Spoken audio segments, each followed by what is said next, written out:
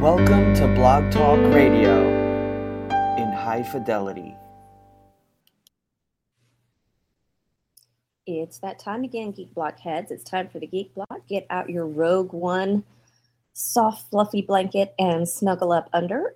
It is cold here in Texas. I don't know who is out there praying for a white Christmas in Houston, but I am begging you to please stop. It is chilly. It is early in the morning at my house. All the mammals are asleep. Hopefully, I won't have any trying to get in my lap and get in on the interview. I am under a blanket. I have a fire burning on Netflix, and I'm telling you, it's everything I can do to stay warm. It does not need to get under 60 in Houston. It's like apocalyptic. So if at any point I start screaming and yell, run, run, that means it's gotten under 50 degrees, and I apologize for that. Okay, my guest this month had to reschedule on very short notice, so I thought I would go ahead and make this a FightRight.net edition of the Geek Block. If you are a writer diving into the depths of writing fight scenes, head over to FightRight.net for all sorts of goodies to help you out.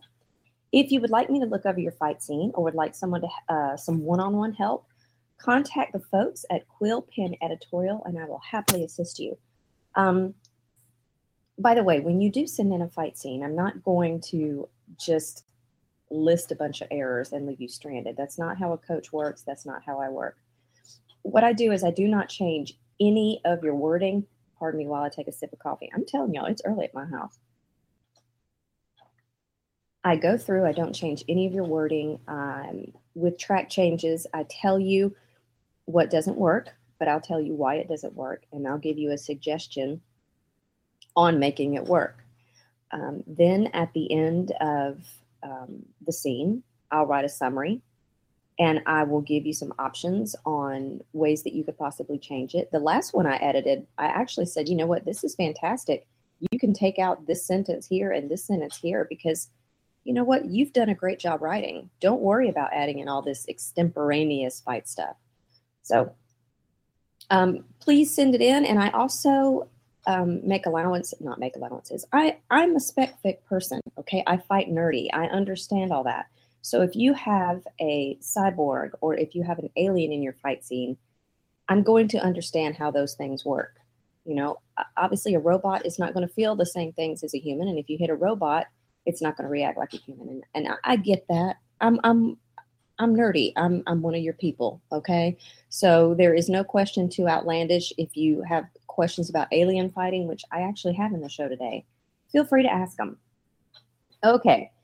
First, as always, I want to thank my ninja coach, Eddie Avalar, without whom I would still just be spitting and slapping at people before I ran away. All right, question number 1 comes from Jean Ippolito, whose name is a lot of fun to say. I hope I'm saying it right, Ippolito. She asks, is there any way a highly trained, unarmed combatant could beat a combatant armed with a non-projectile weapon? I love that question. AKA a highly trained, unarmed combatant versus combatant armed with a knife or sword. It's a long shot, but I'm curious. Coffee break, sorry. Yes, Janine. And you know what? It's not a long shot. The very first video on my last FightRight.net post shows this very scenario. Anything uses against you, you can turn around and use against them. That is why knowing how to use your hands to defend yourself is so very important. It's the one thing that someone can't take from you. If you only know how to defend yourself with a stick or with a knife or with a gun or with a can of mace, well, what do you do when your opponent takes that from you? I make a joke. I made a joke with my coach last week that, you know, if somebody comes at me with a knife, I'm going to thank them for holding my knife because at some point I'm going to take it from them or I'm going to use it against them.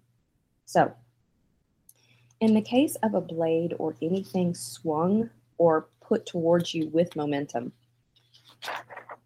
all you have to do is redirect that momentum, and it can actually be angled back toward the assailant. You can stab someone with their own knife. It is not as difficult as you would think. If the blade is longer, I would suggest you dodge the swing, wait until their arm crosses their mid-body line, and then jam them and take them down. Jam them is to basically run up and put your arms around them, or run up and get and push against them with all your body weight and knock them down. Now, in the process of that, could they change hands with their blade? Absolutely, they could. If you jam them, they may not be as quick to change hands because it'll be a shock to them. But yes, they can change hands. And if you are educated with blades, you take that into account. Whenever whenever my coach teaches blade defense, he is either going to teach me in such a way that my move quickly leads into guarding against the other hand having a blade, or it moves the blade away from the body such that they cannot change hands. So that is something you prepare for when you're in knife training. Your character just needs to know how to do it. That's all there is to it. And their attacker can be well trained. Just like in the video I mentioned, both of those fighters are very well trained. You don't have to have a master versus adult situation. Dolt, D-O-L-T. Do you understand my accent? Dolt, not an adult. So don't think that you have to have an attacker that just really doesn't know what they're doing. Think about it. I mean, Olympians, they know what they're doing. If you have Olympian judoka walk into a square, they're both Olympians. They're both amazing. But only one of those people can win. So you can have two highly educated people going up against one another. Let's see if I've answered that question. Yeah, absolutely. By the way, I say absolutely. There are no long shots in fighting. And the only absolute in fighting is that there are no absolutes. So there is neither a never nor always. Very good question, Janine. Becky Metcalf writes, how would a small woman defeat two men in a sword fight? Ooh, I'm going to have some coffee on that one. Hold on. Okay, Becky. For those of you listening that have not met me, I can speak directly to this one. I am a small human. I am a grown woman that looks like I'm built kind of like a strapping sixth grade boy. I'm not super big. I'm 5'2", and I do not weigh that much. And for years, I was under the false impression that because I am not as big as someone else, I can't possibly defeat them. And that's just not the case. Now, it took me years to learn otherwise. Truly, it took me years to learn otherwise. There are some moves that I can't pull off because of my size. But there are some moves that I can do especially well because of my size. If you are small and you are skilled and you know how to use that size to your advantage, then it's going to be your greatest defense. Whenever you have a character, and this is something I have found that's true in fighting, and I think it's interesting for characters to have. I don't know what I'm saying. I'm sorry. I'm going to have some coffee. Whatever you see as your character's greatest weakness, likely it is also their greatest strength. Okay? So again, if your character is small, yeah, it might look like a weakness, but you know what? It might be their strength. If they are tall and gangly and awkward, it may look like a weakness. It may turn out to be their greatest strength. So always look at both sides of that. I went to a workshop on handling multiple opponents. And here's the key to that. You handle one of those at the time. Now, I know I've heard people complain that in movies they have fight scenes where a bunch of people are attacking one person and they attack one at a time. That's not what I'm talking about. I'm talking about if you have two opponents specifically. Once it gets more than two, it gets super tricky. But specifically two, here's the key. You attack one at a time. You have your character circle one and keep the second in their peripheral. If that second moves toward your character, she is simply going to move around the one she's focusing on, okay? Just like hands of a clock. She's going to circle them like a shark. And anytime that she's going to be focusing on person A, she's going to keep her eyes on their collarbones. That's the best place to keep your eyes. Don't look at their face. Heads are misleading. And when you fight, you learn to move your head a certain way to distract your opponent. You don't ever look at their head. You're going to look at their collarbones or the center of their chest. That's going to allow you to see their hands and feet at the same time. And while you're looking at their chest, you are circling them based on the movement of person B. It is completely doable. Because she is small, she's going to need to take into account the reach of her opponents. But you know what? That's always the situation. I don't care how big or small you are. It is also especially crafty as well to be the first one to strike. Focus on one and hit the other. And if your character has two opponents coming up against her, she is going to have to assume it is a fight for her life. And if it's a fight for your life, then somebody's going to kill you. And so you need to kill them first.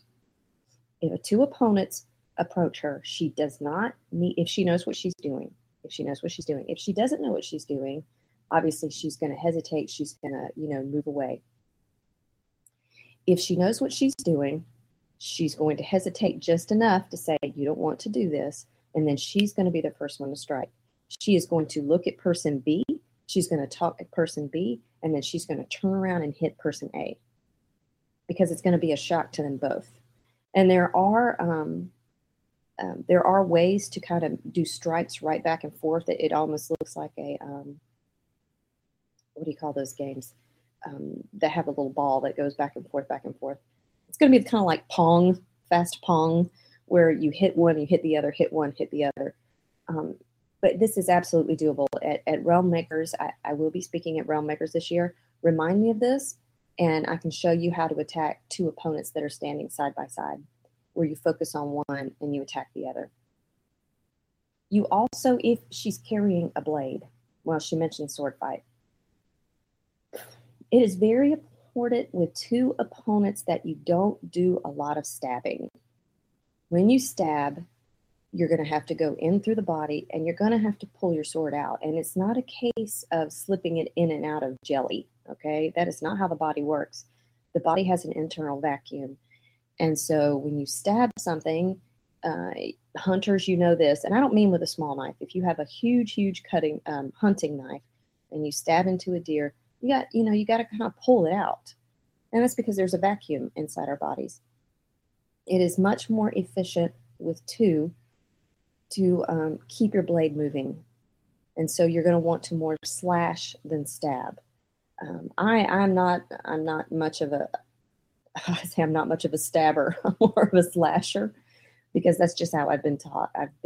My blade training is based in Filipino stick fighting, and which was created by Hiron Arnas. And the way that he did it, fighting in World War II, is that the Filipino soldiers would go one behind the other. So you'd have groups of 2 or 3, and the first one would slash and push, and the second would finish off or to completely dispatch. And then he would go to the second, slash, push, the second would dispatch. And they keep their blade moving. If you know how to use a machete, you know that you kind of move in an X pattern, okay, like a sideways infinity. Well, infinity is a sideways 8, because you want to keep your momentum going. If you chop straight up and down with anything, at some point you're going to have to stop, and you're going to have to fight gravity to pull the blade back up, and then you're going to have to fight momentum to pull it back down. However, if you keep it going in an X infinity pattern, you can always use your momentum to your favor, and you can slash, okay? And when you slash, you're not holding your sword straight ahead of you, okay? When you hold your sword, it's going to kind of be at a 45-degree angle to your body, or sometimes a 90-degree angle to your body, depending on how close the person is. Go stand in front of a mirror and practice this. Reach out with a pen or whatever would be a mock weapon in your hand, or just your finger, and make that sideways infinity pattern, and make it really big so that the X part of that pattern crosses your chest. You'll see that you are able to strike 1, 2, 3, 4, 5, 6 main points with that pattern. Okay, so if you come up and you start at your reflection, you're starting at your left side of your body. Okay, you would start that pattern on the left side of the neck. It would come down the body, and you'd be able to strike the inside of the right thigh. You come back up the right side, inside the brachial artery, and then come back down and around right side of the neck, Bring it down to the left side, up, left brachial artery, left side of neck, right thigh, right brachial, right artery. And you can see you can hit 6 main points there. Yes, and you can slash through the chest at the same time if you want. It's called a it's called a blue worm when you slash straight down the chest. But if you hit those main points are great to look for, because also if the person is wearing armor, that tends to be where there's some vulnerable points or where there's some joints in the armor. Let me make sure I'm answering everything. So again, a small woman would defeat 2 large opponents the same way any size opponent, any size person would. They would concentrate on one at a time. And also it's good to keep that blade moving. Focus on person A, keep person B in the peripheral, keep the blade moving at all times. Don't stop it. All right, the question Andrea Graham writes, do you have any tips on when our characters should realistically run and possible realistic outcomes of attempting to outrun various typical sci-fi and fantasy bad guy characters? If you're hearing me swallow on this HD mic, I really apologize. It's a necessary evil. Okay, I'm actually going to combine that question with a question I got from Kessie Carroll, asking if I had any tips for chase scenes through the woods. Anytime you have any sort of chase where someone is running from someone else, I don't care about the size, I don't care about the speed. The advantage will always, always lie with the person who is in front. They are the ones making the decision on where they're going. They have the best vantage. They can also use what's ahead as a trap for their pursuer. In the case of running in the woods, we have all seen this on the movies where somebody's running through the woods and they hold back a branch and they let it go and it hits the person pursuing them. That's completely realistic. And that's the advantage that only the person in the front has. They can also see things coming up, such as holes or logs or that sort of thing. They are reacting to the actual impediment in their way. Second person is reacting to them. And so there's a little bit more lag time for that second person. So whoever is out in front, they always have the advantage. I don't care how big or small. Does a wooded area favor a small person? Sure. If I'm having to go up against a much bigger person, I would rather have trees and bushes and the ilk as a buffer between me and them rather than being out in a clearing against that person.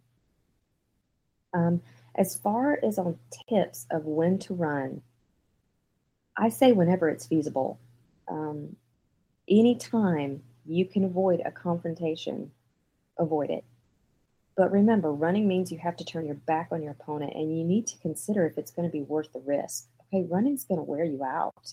Now, if you can run and be worn out and get away, that's fine. But if you don't know if you can get away, then when the person catches you, you're tired, and you don't want to be tired. That is why fighters are efficient. I asked somebody in class, I do Brazilian Jiu-Jitsu, and one of my favorite partners is one of my teachers. She's a black belt. And I said, I don't want to do this. I mainly just want to do all the lazy moves. I said, what do you call all the lazy moves in jiu-jitsu? She goes, that's called being a black belt. So the better you are, the less energy you expend. So running, if you can get away, I say absolutely run, especially if like you're in a parking lot or something like that. Definitely run, make a lot of noise. But if you are not sure if you can get away, my goodness, just turn around and handle the situation. And you have to remember, the weapon is not what's being held in the hand. The weapon is in the head. The brain is the weapon. Everything else is the extension. So you have to outwit your opponent. It's not just about dealing with the blade or the gun or the stick or the club or the mace or whatever they have in their hand. It's about outwitting them and reacting to what they're doing with the extension of their body. Okay? So as that person is running, or evading in whatever way, they have to think about ways that they can outwit their opponent. And this is tough. And this makes me think back to the 2-on-1 fighting. Part of the reason why the 2-on-1 fighting is difficult, obviously, it's 2 against 1, that's difficult. But when you are in an attack scenario where you're having to defend yourself, If you can read the book, The Gift of Fear addresses this beautifully. Your brain, the critical thinking part of your brain, tends to shut down a bit, and it allows for the more primal parts of your brain to take over, so that you react more than you think things through. That's one of the reasons why you don't always remember exactly what happened, because that part of your brain that holds on to that information to critically think it's just not functioning, and adrenaline takes over and kind of blankets the whole thing. So while your character is running, they're not going to be thinking strategically like they would have, as if they were playing chess. They're going to think in what I call chunky thoughts, big thoughts. Turn the corner, go through the door, run up the stairs, throw the rock, throw the chair. They're going to be thinking big things like that. Not if I turn this corner, then possibly I will be able to do. That's not how the brain works when you're in that sort of fight situation.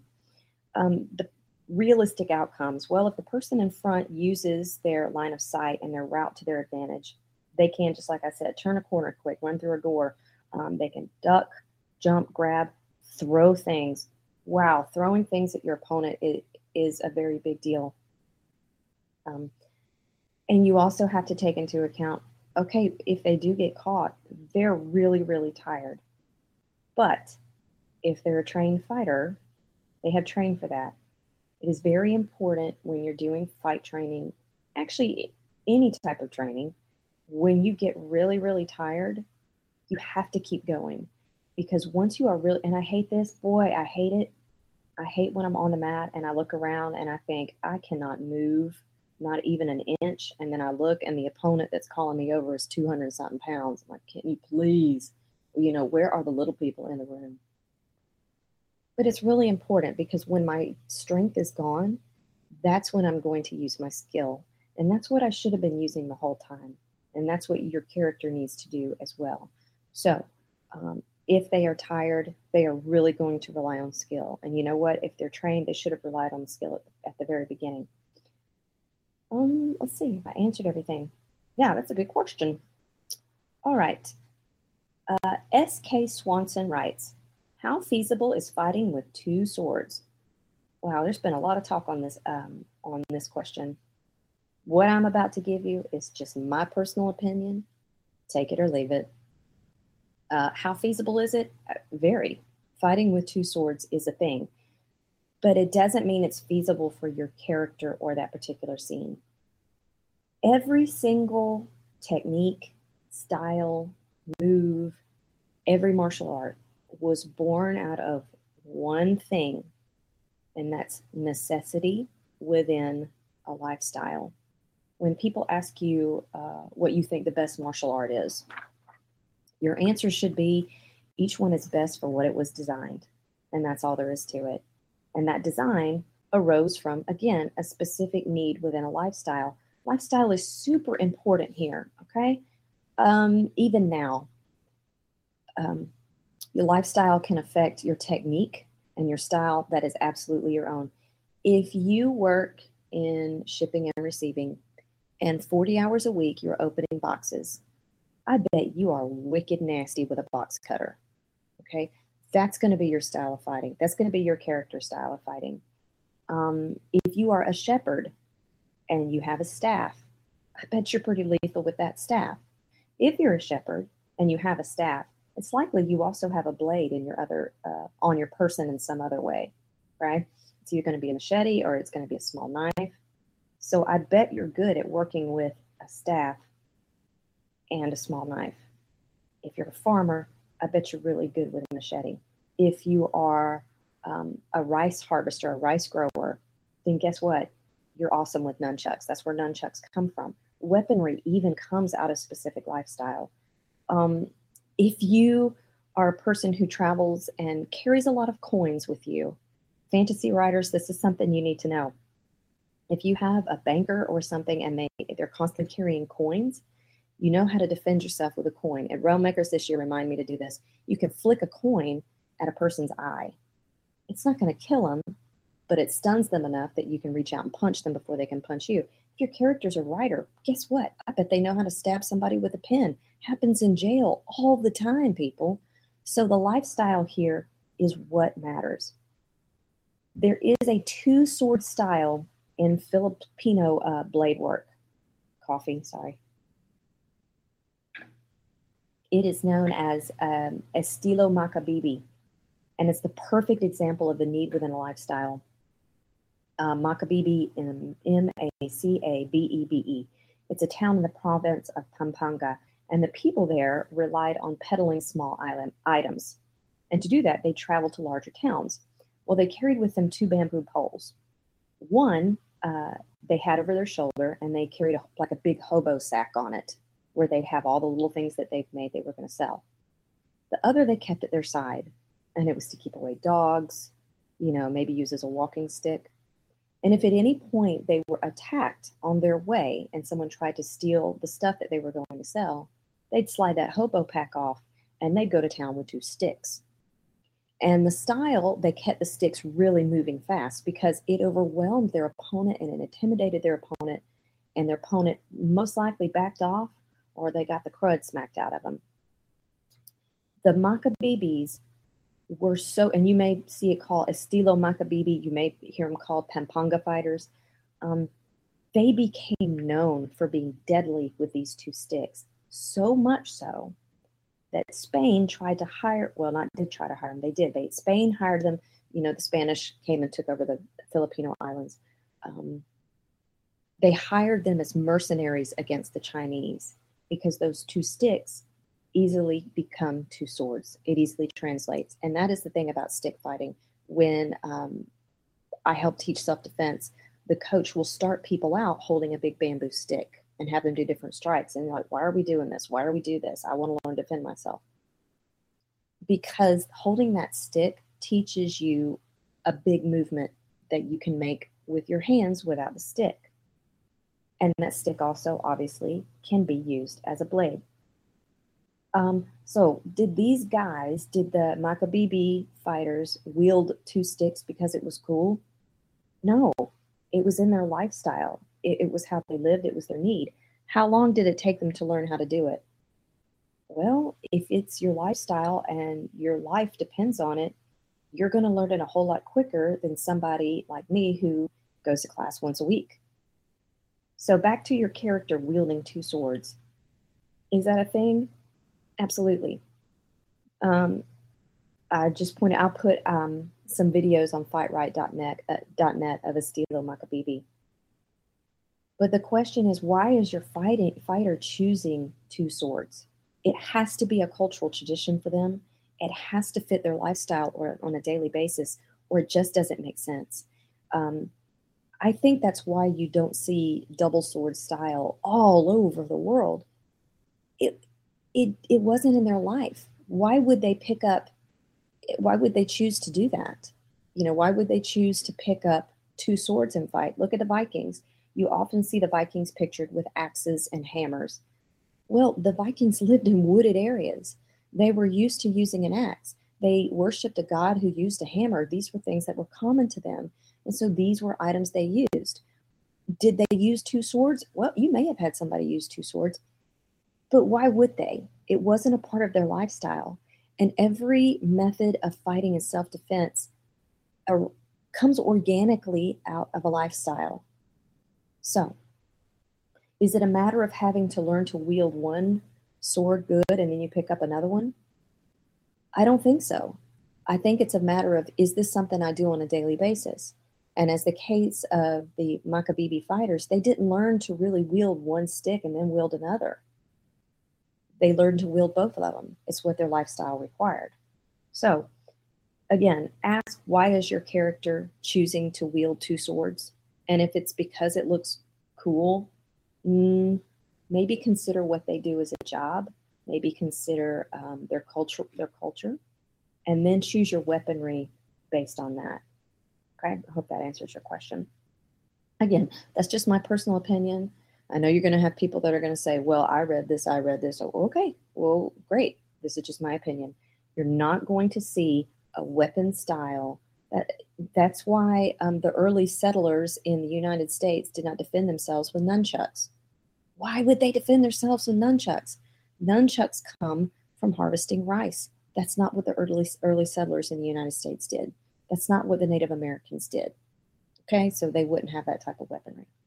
All right, SK went on to ask about a good resource for lingo. I would look up whatever particular style you're using in your fight scene. I would look within that style for lingo. However, I wouldn't actually use it. If you're having to look it up, then so is your reader.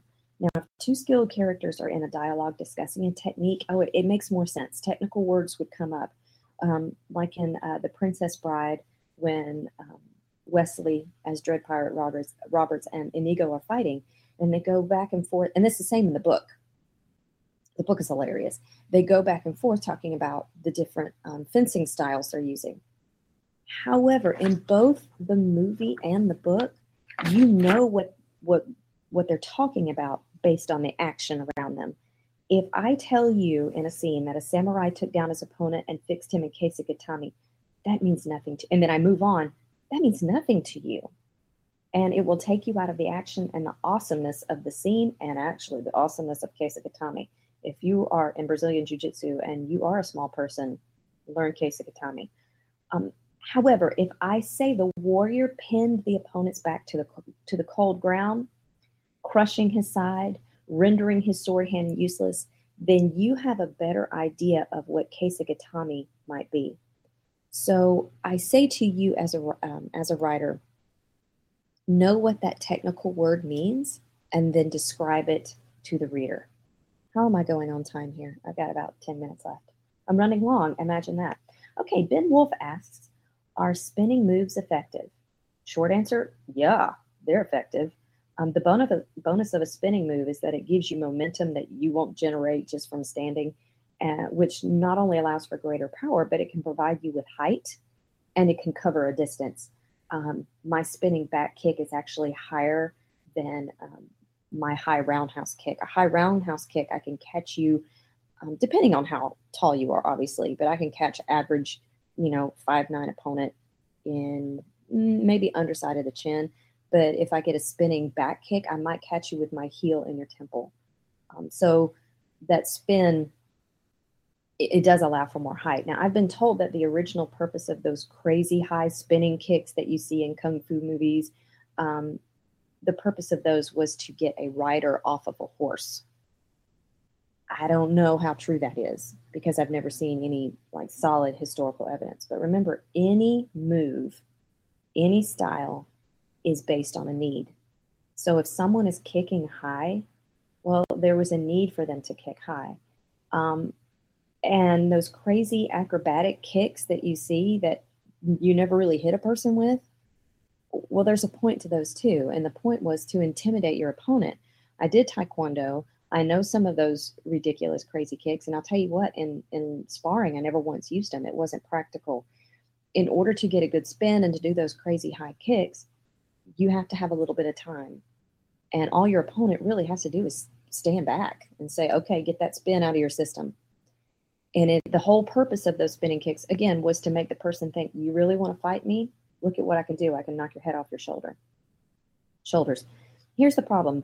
Those really high kicks, the higher you kick, the easier it is for somebody to catch your leg.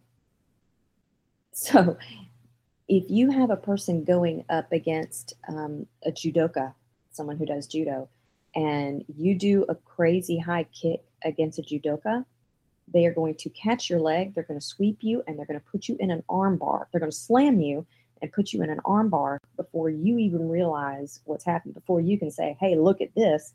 Boom, you're going to be on your back. I think spinning moves are great follow-ups. If I try to kick you in the side with a roundhouse and you step back, and so my kick totally misses, well, my momentum doesn't stop. I've still got that momentum spinning me around, and I need to use it. Why waste that great momentum? So I'm going to follow up that missed kick with a spinning back fist or a spinning elbow, especially if I'm going up against someone who's smart enough to dodge my kick. If you are smart, and Ben, you know this, you do Muay Thai style stuff. If a person misses you with their kick, boy, jump in and jam them. You want to get right in there on them because it's going to stop their momentum to a certain extent. But here's the thing, Ben. If they are spinning around and you jump in on them, you better guard that side of your face. It's what they call answering the phone. You put your glove to your ear. The reason is when I'm coming back around, I'm going to have an arm out using that momentum. And I like to keep my arm coming around at kind of a 45-degree angle. That way, if my opponent is farther away than I expected, then I'll catch them with the side of my hand and a hammer fist. If they're closer than I expected, then they're going to catch the point of my elbow. So are spinning moves effective? Yeah, they're effective. If you've ever been caught with a spinning move, you know it's effective. Practical, not so much. There's a reason why you don't see a lot of spinning moves in MMA and Muay Thai and that sort of thing. But they are great follow-ups. And starting an attack with a spin, that's not terribly smart. If it is part of a natural movement, well, yeah, then it's super sneaky and super smart. If I look like I'm just turning away from my opponent to pick something up off the table, and then I turn around and deliver a spinning side kick, that's wicked nasty. However, if I'm squaring off with someone and they know I'm about to attack them, I do not want to start with a spin move of any kind. By the way, if you have a small character, this is an advantage of being a small person. Your movements are more easily hidden. In jiu-jitsu, when I'm going up against a larger person, I can feel what they're about to do before they do it because it just requires more of their body to move around. Small people, you don't know what they're doing until they're halfway through it. So spinning, back kicks, things like that are more easily hidden on a small character. So effective, super effective, but I would use them sparingly. Okay, I have to hurry things up. I'm so sorry. Advantages and disadvantages to fighting on horseback. Okay, I grew up with ponies, which are not for the record, they are not the same as horses. A pony is not a young horse, but you do ride them the same. Yes, when you're on a horse, you are higher and you have a better field of vision. However, you are also more easily seen. Yes, you are faster, but if someone takes out your horse, shoots it in the leg, or if that horse happens to step in a hole, guess what? You are going down just to the ground just as fast as you were once going forward. You have to consider, too, if being on horseback suits your personal skill. If you cannot wield a long weapon, if you cannot shoot a bow and arrow, you do not need to be on the back of a horse. That said, if your character is having to ride without a saddle, that makes things infinitely more difficult because horses sweat. Even when it's cold, a horse is going to sweat, just like you sweat when it's cold. And the back of that horse gets really, really slippery. And so you have to hold on for dear life with your legs and feet. If you are shooting a bow and arrow, that means you do not have your hands on the bridle or the mane of the horse. And you can steer a horse with a mane. So if you're not holding on to the horse's mane or a bridle, you have to use your legs and feet to communicate with that horse. Okay, and you can lead by feet. So if you are shooting a bow and arrow and you need your horse to go to the right, you're going to have to press in with your right heel. Okay. You also want to be on the back of a horse that you have a relationship with, that you are good at communicating with. So do not have your character jump on somebody else's horse and then ride off and plan to fight using that horse if they're shooting a bow and arrow. Okay. If they have a blade and that horse is used to being around that sort of thing, you're going to have an easier time, but you got to have a hand on a bridle so that you and that horse can communicate. I see a horse as a weapon, and any weapon I can use against someone, they can also use against me. So you have to look at what bad things can happen on a horse just as well as a good thing. And don't forget, a horse is a soldier. It has to be fed. It has to be cared for. Okay. I have 5 minutes. Last question. I'm so sorry if I'm not getting to all of these. This is from Jessie Roberts. She wants to know some realistic fight injuries, especially with knives, and how they would affect a fighter before and after a fight. Okay, realistic injuries hand to hand. You're going to have broken noses, busted lip, dislocated jaws. And you have to remember that if a person gets punched on the right jaw, they're also going to hurt on the left because that left side is going to dislocate really good too. You're going to have boxer's breaks. that is breaks in the middle ring and pinky finger bones of the hand. As a puncher, you are going to have sore sides from swinging your arms. You're going to have bruises wherever you make contact with your opponent. You're going to have bloody knuckles if you hit the person's teeth. Their teeth are going to grate against your fingers, and they're going to leave them bloody. You might have general all-over soreness. No matter what side of the confrontation you're on, you're going to have bruises and pulled muscles. And I'm going to tell you what, most of them, you are not going to have a clue how you even got them. You feel the first couple of punches, but then adrenaline takes over. Okay, you feel the impact of it. Like if somebody punches you in the gut, you feel that, but it's so much as registering pain, unless it's a liver shot or something like that, it kind of gets dulled down. I mentioned earlier about running through the woods from an opponent. If you run straight through thorns, it's not going to register. You know, if you stub your foot or something like that, if you're in a run for your life, those sort of things are not really going to matter. I saw a fighter look down during a post-fight interview and see that one of his toes was at a 90-degree angle, and he went pale and got sick. He did not get pale and sick until he looked down and saw what had happened to his foot. It hadn't registered up until that point. You're also, if a person is a fighter and they've been a lifelong fighter, you are going to see it all over their face. They're going to have misshapen noses.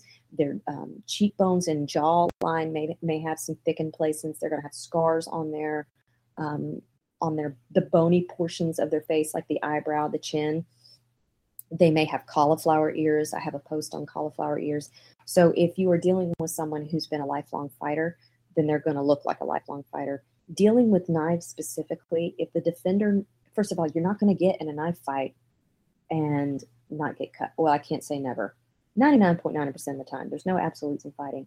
But it's hard to come out of a knife fight without some cuts on you. That's just something you have to accept when you enter in a knife fight. And actually, you're taught with knife fighting to give like a preemptive cut to kind of ask the person, hey, I want you to know I'm serious. Do you really want this to keep going? And you reach out and cut them like in the top of the arm or a place that's not going to kill them. And when you defend yourself in knife fighting, you turn your forearms in toward yourself. I call it hide in the white, or the white pale part of my arm. Because when you guard yourself and you guard against strikes, you want to guard with the top of your arm, not the inside of your arm where the vein network runs. Let's see. Am I getting everything? I think so. Okay. Remember also, a slash to the side. No, I'm jumping ahead of myself. Oh, you asked about aliens. Didn't you ask about alien fighting? Someone did. If you were dealing with aliens and you want to know how that alien would defend themselves, look at the different parts of their body and compare them to animals that you are familiar with. If your alien has really big claws, look at how a large cat or an eagle defends themselves. Look at the body structure of your alien. You need to know where it's vulnerable. A slash to that alien side may not be lethal, okay? Or it may absolutely be immediately lethal. So you need to know the body structure of the alien to know what is going to kill them. You also need to know the lifestyle of that alien if they, had a job or whatever on their home planet, because that is the way they're going to defend themselves. Just like a Maccabibi is going to use 2 sticks, just like a Viking is going to use a hammer. Whatever the lifestyle was of your alien on their home planet, that is how they're going to defend themselves. That is going to determine their weaponry. Also remember that predators generally have eyes on the front of their head, and generally prey have eyes on the sides of their head. Prey needs to have a better vantage. Now, hey, the exception to this is sharks. But I tell you that because you need to remember in designing your alien's head, because heads are very important. They're the midline axis of your body. So the balance of your alien is also going to depend on how much they have to turn their head. So know where your alien's eyes are. Oh my goodness, I'm running out of time. I've got 45 seconds. Thank you so much to everybody who sent in a question. Please send in any questions you have to go to fightright.net and send me messages, send me questions. I might pick you as the Fight Writer of the Month. That is all I have. Have a very Merry Christmas. God bless you. See you back in January.